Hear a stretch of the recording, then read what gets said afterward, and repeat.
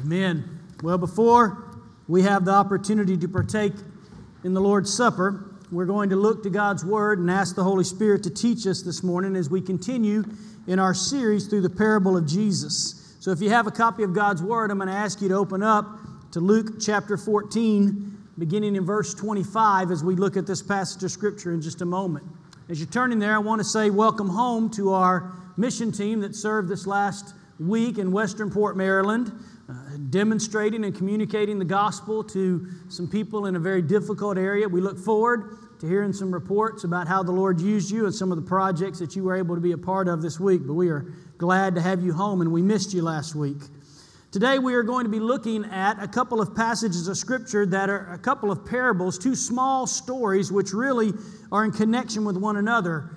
They're commonly known as the parable of the tower builder and the parable of the warring king. And if you've been in church much, you are likely familiar with these stories. Very small, very short, but many of us have heard the phrase to count the cost, which comes from the parable of the tower builder. But the question is, what cost is Christ calling us to count? These parables show two men, one probably a farmer and the other a king, who had ambitious projects that before they undertook them required careful evaluation and deliberation. So what is the point that Jesus is trying to make in these two stories? Well, before we get to the point of that today, let me ask you a question, kind of a reflective question this morning. If you and I were sitting down and we were having a cup of coffee, and I said, tell me a little bit about how you became a Christian and your experience as a Christian, what would you say? Tell me a little bit about how you became a follower of Jesus and what your experience has been. Likely, you would tell me, like most people, that at some point in time you heard the truth that Jesus loved you and that Jesus has a plan for your life, probably a wonderful plan for your life, that God loves you, that He's created you in His image, and that He has a plan for you. And that you have also probably came to a realization that God's plan involves a perfection that you don't have, and that you're a sinner, that you've sinned and you've departed from God's plan for your life, but that Jesus died on the cross to save you from your sins. You were then likely, like many of us, invited to pray a prayer that asked Jesus into your heart, and then someone told you that you needed to be baptized, you needed to follow through in baptism, and then you were told that you needed to do the good things that Christians do. And good Christians attend church, and good Christians do good works, and good Christians avoid certain risky behaviors in life, and this is what it means to be a Christian. You get baptized, you ask Christ into your heart, you do the things that God has called you to do. Quite likely from that point on, your early Christian experience was probably filled with a diet of warm Christian platitudes. Things such as God helps those who help themselves, right? Which is nowhere in Scripture. God will never put more on you than you can handle. Probably the biggest lie that we say.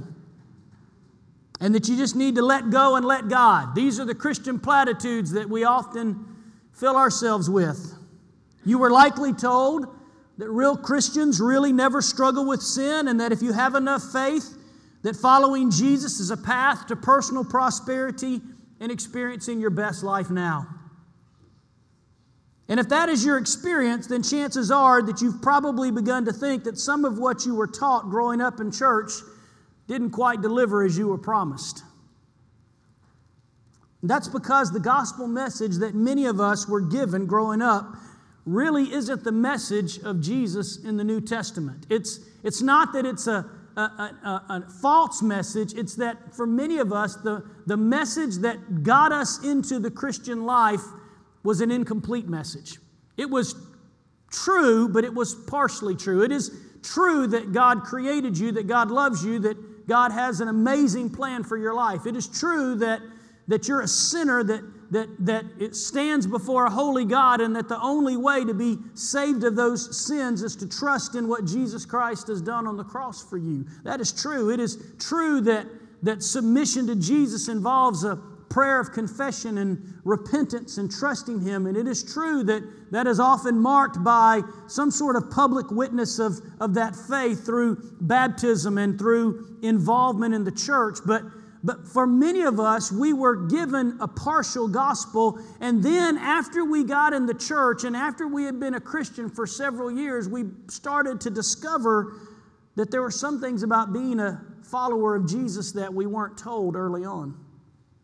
In contrast to what many of us experience, what we read from Jesus is not a call to make a decision to be a Christian, but a call to follow Him as a disciple. And what we read from Jesus is marked by a call to abandonment to self, not self-fulfillment. And it's a call that is marked by being willing to pay a deep price, not a promise of blessing and prosperity. And so the parables that we are about to read in Luke chapter 14 were intended by Jesus to show His followers that the decision to follow Him, the decision to identify yourself with Jesus Christ, comes at great personal cost. And so let's read these verses in Luke chapter 14, beginning in verse 25. The Bible says in verse 25, "Now great crowds accompanied Him." So Jesus has a great crowd following Him. This is kind of at the peak of Jesus' ministry. He's been performing a ministry of healing and teaching, and people are amazed at the things that God is doing. It's very evident that the hand of God is upon Him. And so lots of people are accompanying Him, but not necessarily following Him. And so when great crowds accompanied Him, He turned and said to them, "If anyone comes to me and does not hate his own father and mother and wife and children and brothers and sisters, yes, and even his own life, he cannot be my disciple.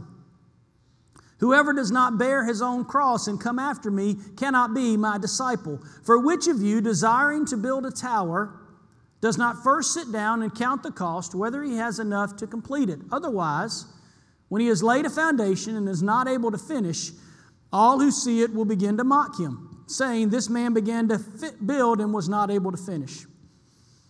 Or what king going out to encounter another king in war will not first sit down and deliberate whether he is able with 10,000 to meet him who comes against him with 20,000? And if not, while the other is yet a great way off, he sends a delegation and asks for terms of peace. So therefore, any one of you who does not renounce all that he has cannot be my disciple. Salt is good, but if salt has lost its taste, how shall its saltiness be restored? It is of no use either for the soil or for the manure pile. It is to be thrown away." And then Jesus closes this parable by saying, "He who has ears to hear, let him hear." If you'll remember, when we started this parable series several weeks ago, we talked about the parable of the soils, and we talked about having good soil that could respond to the Word, that's what we want, is we want to be good soil that receives the Word and bears fruit, and that the ability to be that good soil begins with having ears that hear the Word of God. He who has ears to hear, let him hear. That's why we prayed as a body a few minutes ago, "Speak, Lord, for your servant listens." Your servant is listening. We want to hear. We want to have ears that hear this morning. As we do so, let's talk about what I have commonly called in my ministry the discipleship dilemma in the evangelical church today. The evangelical church in America is experiencing a profoundly deep crisis in our day and time, because for many years now, evangelical churches and many of our Southern Baptist churches have been experiencing significant decline numerically. Declining baptisms, decreased attendance in worship, and significantly less influence on the culture around us. And while we can look at passages in Matthew chapter 5 and 6 and 7 and see that we are called to be salt and light, the reality is that the evangelical church in America has quickly lost its influence, and often our light is hidden under a basket. Why is this? Well, there are a number of reasons that we can point to, but I believe that one of the main reasons why the evangelical church is declining in America is because we spent many years in the evangelical church preaching a gospel that did a good job of creating church members and religious consumers, but didn't do a good job of making disciples. We've preached a message that has done a really good job of bringing people into the church to consume religious commodities and attend worship services like you are doing today. But we have done a very poor job across the landscape of evangelical Christianity doing the one thing that Jesus told us to do in Matthew chapter 28, which is to go and make disciples. And for many of us, we have made church members, but when it comes to being disciples, we've fallen short. We have a discipleship dysfunction in the church today, primarily because we have decades of an unbiblical and improper understanding of salvation and discipleship. Somewhere along the lines, decades ago, we divorced the ideas of evangelism and discipleship from one another. And we talked about evangelism as preaching the gospel and calling people to a decision to follow Jesus. And discipleship is something we do in the church at 5 o'clock on Sunday afternoon when we put people in some kind of discipleship groups. And we divorced the ideas and made evangelism and discipleship two separate things in the church when God never intended for them to be separated. Evangelism and discipleship are two things that go hand in hand. You cannot have true evangelism if you're not making disciples, and you cannot make disciples if you don't have evangelism. And the thing that we've missed is that in the New Testament, Jesus never called people just to make decisions. He called people to be disciples.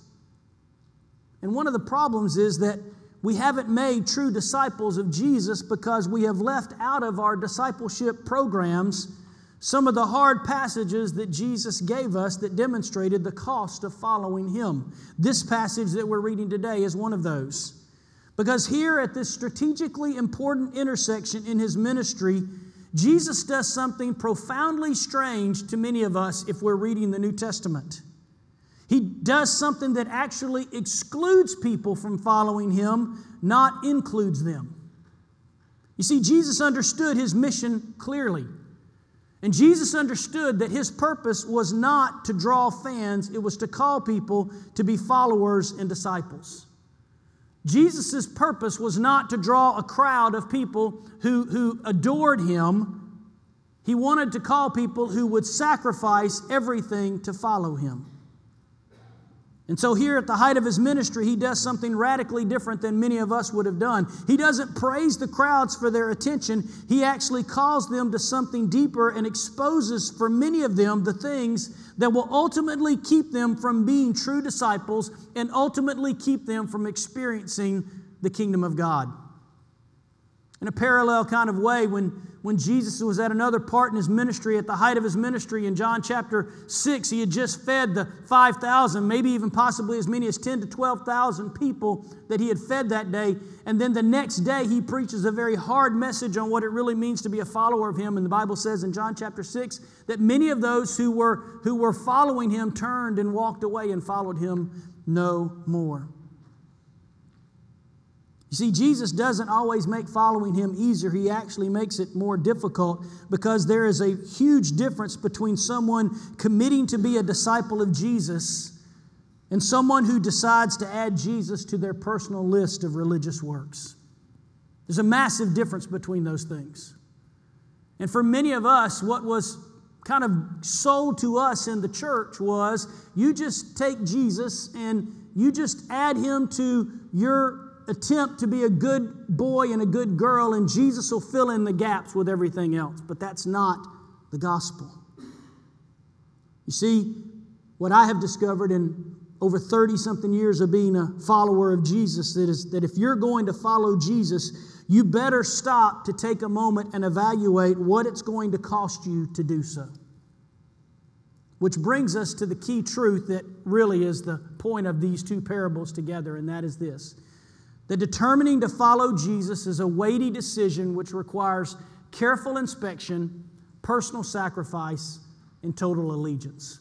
That's what Jesus is saying here, because these two parables are framed right in the context of Jesus saying, if you want to follow me, this is what it's going to cost you. And if you're going to do that, you better sit down and evaluate it and count the cost before you do so. The point is made clear when you put both these parables together in the context of verses 25 through 27. You see, in the first parable, we see a man, presumably a farmer, who decides to build a tower on his property, which would likely be used to store his grain and be a symbol to the rest of the community about his prosperity. And so he has this great ambition because he's got an abundant crop that's about to come in at the harvest. He wants to build this tower as a symbol of his prosperity. And while he has a commendable ambition, Jesus says, why would you undertake that if you don't first stop to make sure that you can see the project through to completion? Otherwise, once you've laid a foundation and figure out that you don't have the resources to finish the tower, all you have is an unfinished project. And that tower with just a foundation would do him no good and serve to the community as a symbol of his failure, not his success. Likewise, the landscape of evangelical Christianity is littered with half-built towers of commitment to Jesus Christ. These are people who at one time publicly declared in a church their faith and their belief in Jesus Christ as the risen Son of Almighty God. And yet, for many of them, there is little evidence of Jesus in their lives today. No spiritual fruit, no devotion to Jesus, no loyalty to the church, the body of Christ. What we have across the landscape of evangelical Christianity are half-built towers, and we wonder why the culture looks at us and mocks us for our belief. John Stott said these words in the mid-70s. He wrote these in a book called Basic Christianity. He said, Jesus never concealed the fact that his religion included a demand as well as an offer. Indeed, the demand was as total as the offer was free. If he offered men his salvation, he also demanded their submission. He gave no encouragement whatever to thoughtless applicants for discipleship. He brought no pressure to bear on any inquirer. He sent irresponsible enthusiasts away empty-handed. The Christian landscape is strewn with the wreckage of derelict, half-built towers, the ruins of those who began to build and were unable to finish. For thousands of people still ignore Christ's warning and undertake to follow Him without first pausing to reflect on the cost of doing so. And the result is the great scandal of Christendom, nominal Christianity. Listen to these words. He said, this was 40 years ago. In countries to which Christian civilization has spread, large numbers of people have covered themselves with a decent but thin veneer of Christianity. They have allowed themselves to become somewhat involved, enough to be respectable, but not enough to be uncomfortable. Their religion is a great soft cushion. It protects them from the hard unpleasantness of life while changing its place and shape to suit their convenience. No wonder the cynics speak of hypocrites in the church and dismiss religion as escapism. The message of Jesus was very different. He never lowered His standards or modified His conditions to make His call more readily acceptable. He asked His first disciples and has asked every disciple since then to give them their thoughtful and total commitment, and nothing less than this will do. You know, they tell us that we have in our Southern Baptist Convention of Churches little less than 15 million adherents to or members of Southern Baptist churches. That number has been declining over the last 10 years, almost every year. But we have about 15 million people whose names are on the roll as a member of a Southern Baptist church. And yet less than 7 million of them will attend a church anytime within a given year, probably. And even within our own church, I don't even know what our total membership statistics are, but if word holds true, probably about a third of the people who are actually members of this church attend this church in any given year.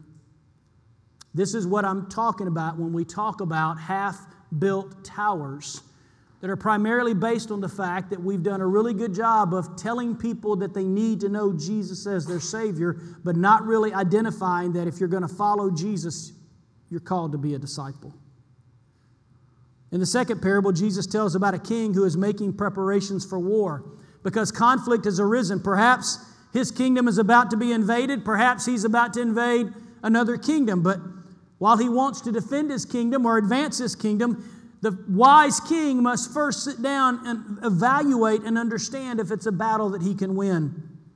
Because if he's vastly outnumbered, it would be better to make terms of peace and swear fealty to another king than to risk the lives of thousands, including his own, for a war that he cannot win. And likewise, many entered the Christian life on the promise that following Jesus is the path to future eternal bliss and your best life now, without actually stopping to think that following Jesus is a commitment to surrender your personal kingdom to His.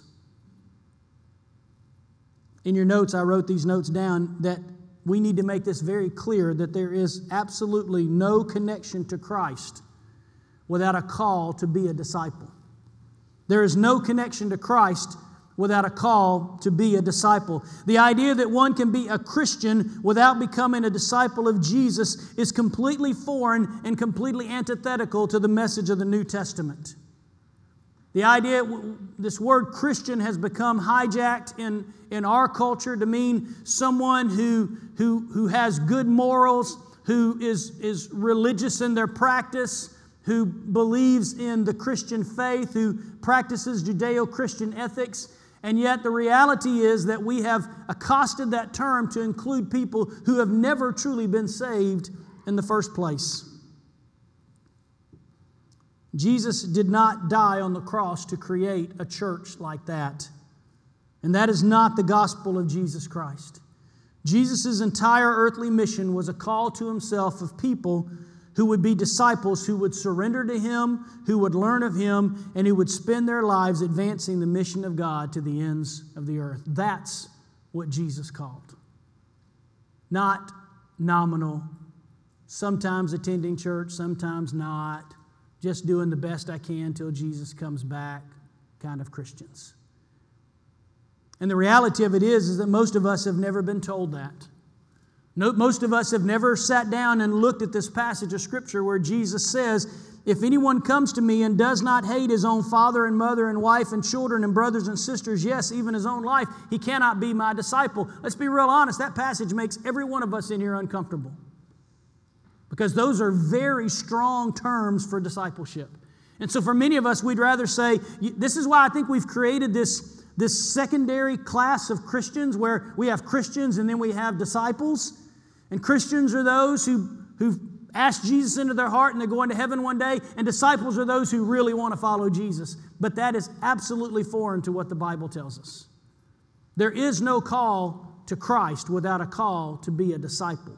And there is no call to be a disciple without a commitment to follow Jesus. And if we are going to follow Jesus, that is a weighty decision which requires careful inspection, personal sacrifice, and total allegiance. And not just one time, every day.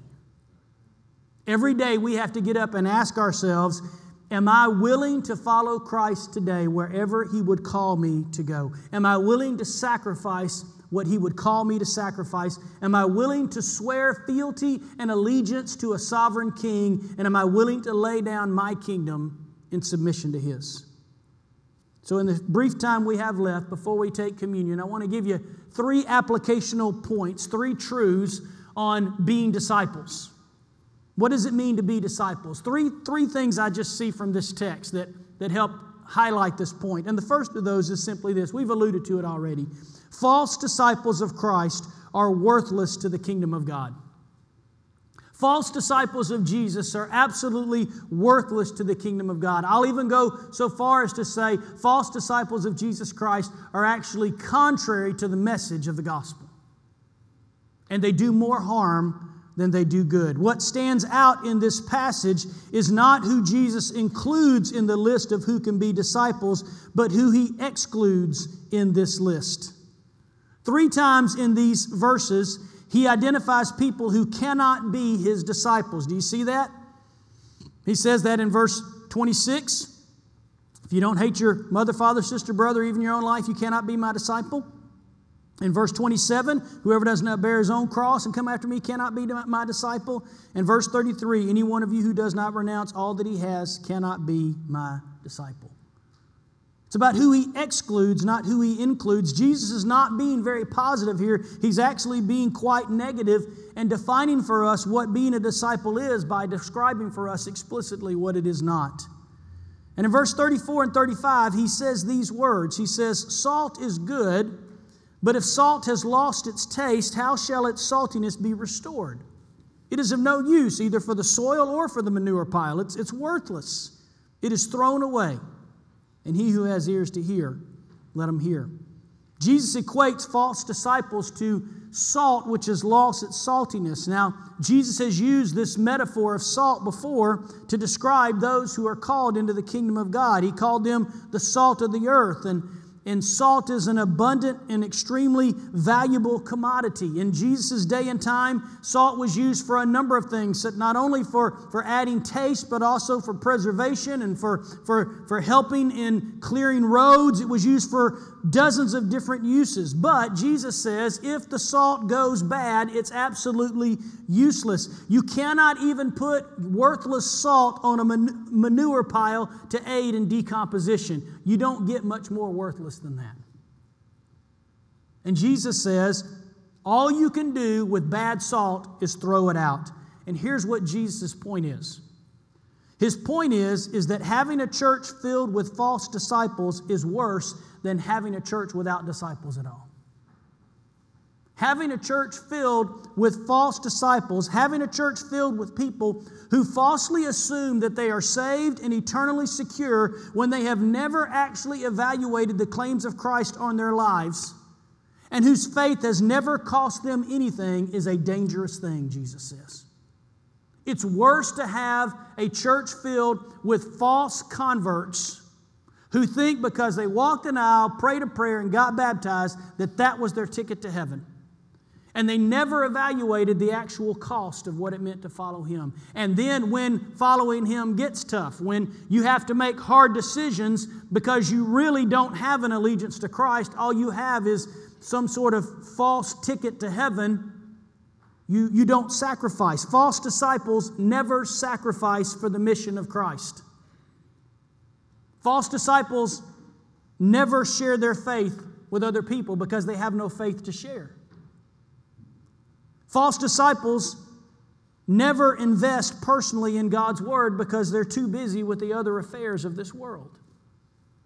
False disciples are under the delusion that the church is all about them, their wants, their desires, and their comfort. And false disciples do nothing for Christ. And I am personally afraid that much of evangelical Christianity over the last 50 to 75 years has been built on the back of false disciples for decades because we continue to inflate our baptism and attendance numbers on the backs of people who publicly affirmed a decision of Christ but never were actually discipled to be true followers of Jesus. We were so happy to get them in the church that we didn't actually disciple them when they finally started coming. We didn't show them that the gospel is about self-denial, not self-fulfillment, and that the only way to truly be at peace with God is to surrender your personal agenda to His. And for many of us, that was the bag of goods that we were sold. You see, if you choose to follow Jesus as Savior and Lord of your life, it is going to cost you. For many of us, we've experienced that. It will cost you personal freedoms. It will cost you relational equity with some people to follow Jesus. It may cost you job advancement at some point in time to follow Jesus. And for some people in our world, it even costs them their very lives. And the reality of it is that if you want a safe, comfortable, and secure life, don't follow Jesus. Because it's not going to happen. If anyone would come after me, he needs to count the cost. So false disciples are worthless to the kingdom of God. But secondly, we see that disciples are not made in the crowd, they are made in the one-on-one time with the Master. Disciples are not made in the crowd. They're made in the one-on-one time with Jesus. In verses 25 through 27, we saw this a second ago, great crowds were accompanying Him. And then in the midst of that, He says, if anyone comes to me, does not hate his own father, mother, wife, and children, brothers and sisters, yes, even his own life, he cannot be my disciple. Whoever does not bear his own cross and come after me cannot be my disciple. Let's clarify something here that goes against everything that we in American capitalism have ever been taught. And that is this: bigger is not always better. We are the people of mega-sized meals and big screen TVs. But bigger is not always a sign of productivity, and neither is it always a measure of effectiveness. Sometimes bigger is just bigger. In the evangelical church world, for decades, we assumed that bigger churches must be doing something right that smaller churches are not, because surely they have something being blessed of God when they have all those people coming. Look at all the people that are going to that church as opposed to my church. They must be doing something right. God must be blessing that because look at the people that are coming. And yet the reality of it is that a circus draws a crowd, but that doesn't do anything to secure eternal life. And what you will see when you follow Jesus is that Jesus never equated the crowds as a supreme measure of success or effectiveness. Jesus did a great job of drawing crowds to Him and exposing Himself to thousands of people. But one of the things that Jesus always did was to try to draw people from the crowds to the smaller circle of genuine followers and disciples. And what we see is that the closer Jesus gets to Calvary, the smaller the circle of followers becomes. You see, the ministry of Jesus, He intentionally and deeply invested in a small group of people who were the most willing to be His disciples and to follow Him. At best, we know about 120 people. And in that group, He developed 12 men specifically He designated as apostles, whom He would give the charge of leading the movement once it had begun and once He was gone. You see, disciples are not made in the crowd. Disciples are made one-on-one with the Master. And here's what I want us to understand. Listen carefully. You cannot successfully follow Jesus and be a disciple if the only way you follow Him is in the crowd. You cannot successfully follow Him and be a disciple if the only way that you follow Him is in the crowd like this. Corporate worship is a vital part of what we do as a church. And my hope and prayer is that we grow numerically as a church in such a way that we can provide multiple opportunities for corporate worship. I prayed that these pews would be filled multiple times on Sundays and that we would have a very powerful worship experience, because in this crowd we experience what it means to be one Jesus follower among many. In this crowd, we sing songs collectively of our allegiance to Jesus Christ. We corporately listen to the proclamation of the Word. And in this crowd, we will receive in a few moments the communion of our Lord. But if Sunday morning corporate worship is the sum total of your Christian experience on any given week, you are missing out on what it means to be a disciple of Jesus Christ. And let me say that again, because some of you didn't hear what I said. If Sunday morning corporate worship is the sum total of your Christian experience on any given week, you are totally missing out on what it means to be a disciple. If you rarely pick up your Bible until it's time to come to church next Sunday, you are missing out on what it means to be a disciple. The crowd is a wonderful spiritual family, but disciples are not made here in the crowd. They are made one-on-one with Jesus and a few other followers of Him. Which is why, if we're going to be the church that God has called us to be, we must create environments and opportunities to put people in discipleship groups with other believers. One of the key things that we need to be doing quickly as a church is developing disciple makers in this church who can take people and study God's Word together. On Sunday night, right now, I have a group of guys that meet with me on Sunday night after church. That's exactly what I'm doing with them, is discipling them on what it means to follow Jesus, so that hopefully in a few months I can release them to disciple others in what it means to follow Jesus. You know why? Because disciples are not made here in the crowd. Disciples are made one-on-one with Jesus and a few other Christians. This is why being in a small group is incredibly important. This is why gathering together with other Christians in fellowship to study, and not just eating food together, but to study God's Word together is important. Disciples are not made in the crowd. They're made one-on-one with the Master. And then let me say finally that we need to carefully assess what being a disciple truly means in the church today. We need to carefully assess what being a disciple truly means. If anything, reading this passage today should make every one of us in here stop and think and ask this question: am I truly a disciple of Jesus? Am I really following Jesus on the terms that He has made for me to be a disciple? We need to assess what that means, because for most of us, we were sold an incomplete package. And then after we became a Christian, after we got involved in the church, all of a sudden we began to see some of the things that Jesus says in the Bible, and they make us uncomfortable, and we think, that's not really what I was told. Let me give you 3 assessments about what being a disciple really means, what discipleship really means. Number 1, Jesus says in verse 26 that discipleship means that Jesus takes relational priority over all others. Jesus takes relational priority over all others. Jesus' words about hating our family members seem harsh and abrupt. And surely Jesus does not want us to treat our family members with spite and scorn and disdain, does He? No. The term that is used here, literally in the Greek, is a comparison term, which means to love something significantly less than something else. And Jesus is saying that if you want to be my disciple, being my disciple means that your love for Jesus is so strong that by nature we love those in our family considerably less than we love Jesus. That's what it means. We love all of those in other relationships considerably less than we love Him. As a matter of fact, I would submit to you that you cannot actually love your family members the way that God calls you to until you love Jesus more than you love them. Because as long as you love them more than you love Jesus, they are an idol which is competing for your affection and your growth as a follower of Jesus. And what they need is not you to smother them with their love. What they need is they need to see someone in their life who loves Jesus supremely.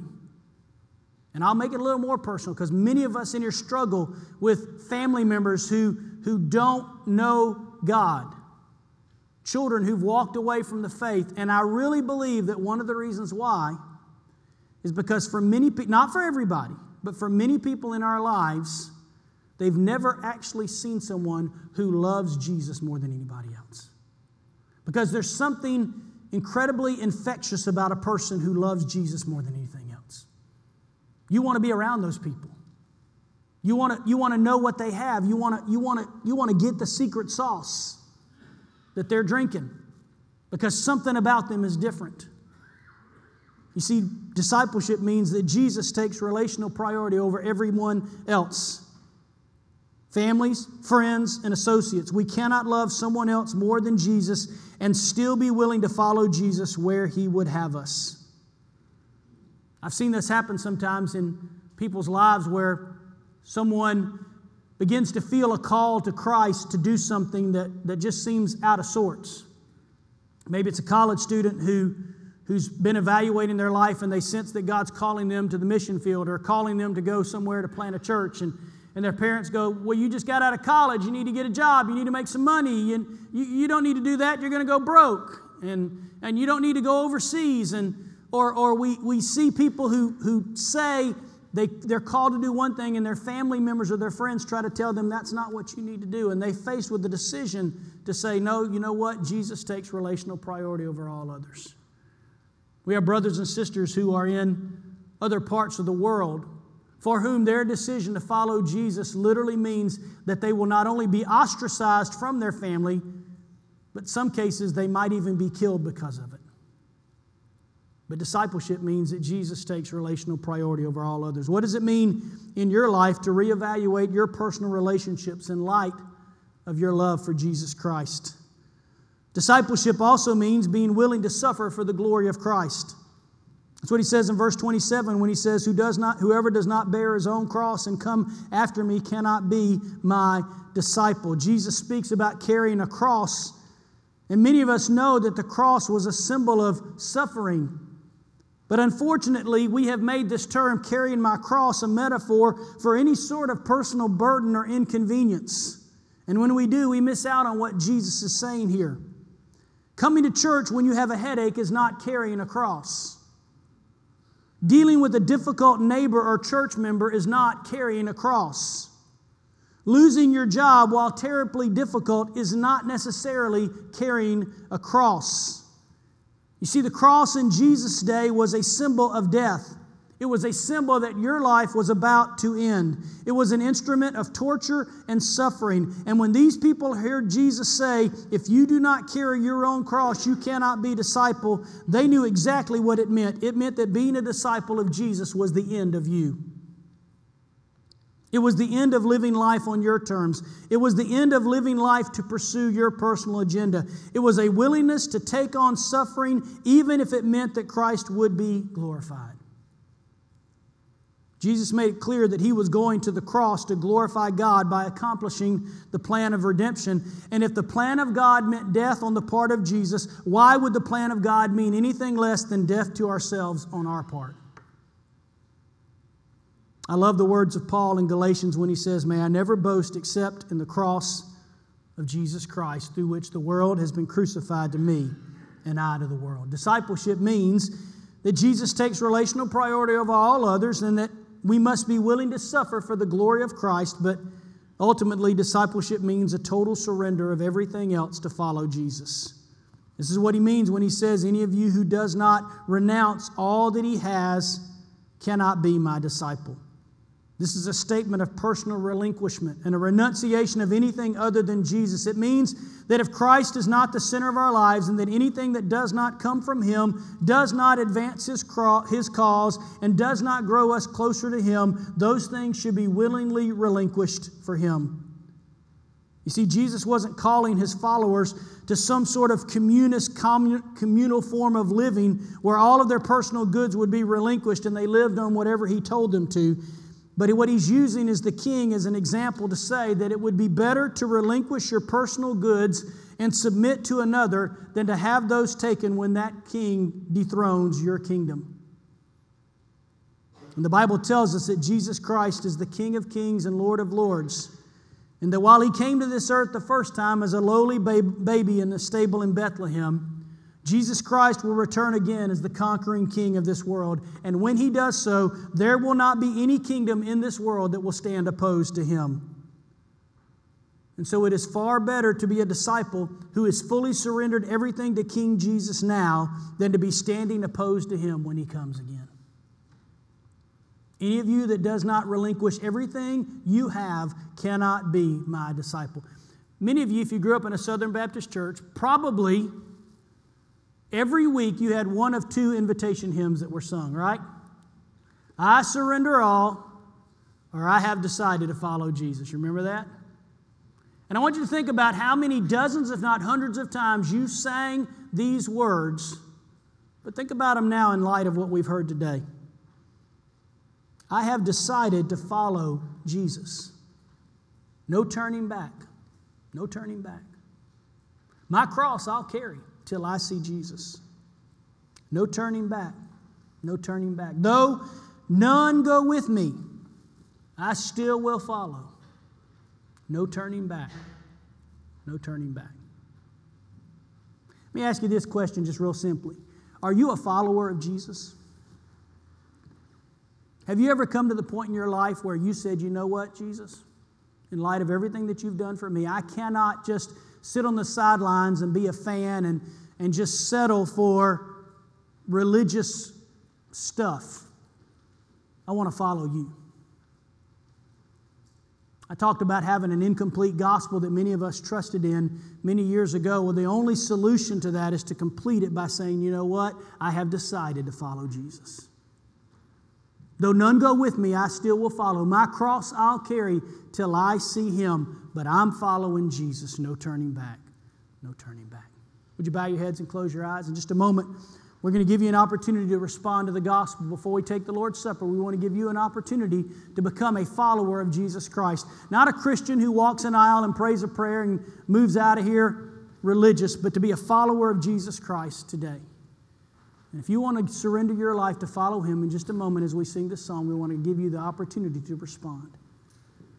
Father in heaven, we thank You so much that You sent Jesus not only to die on the cross for our sins, but You sent Him to totally transform everything that we are, to take us from being people with our own personal agenda to people who would set that agenda aside to follow Christ. So, Father, I pray that today You would find us to be followers in this place and not just fans, not just people who have an infatuation with Christ, but people who are willing to surrender everything to follow Him. May we be found faithful to that call this morning. Speak to our hearts and call us to obey in whatever you call us to this morning. In Jesus' name we pray. Amen. Would you stand? Would you sing this song with us, please?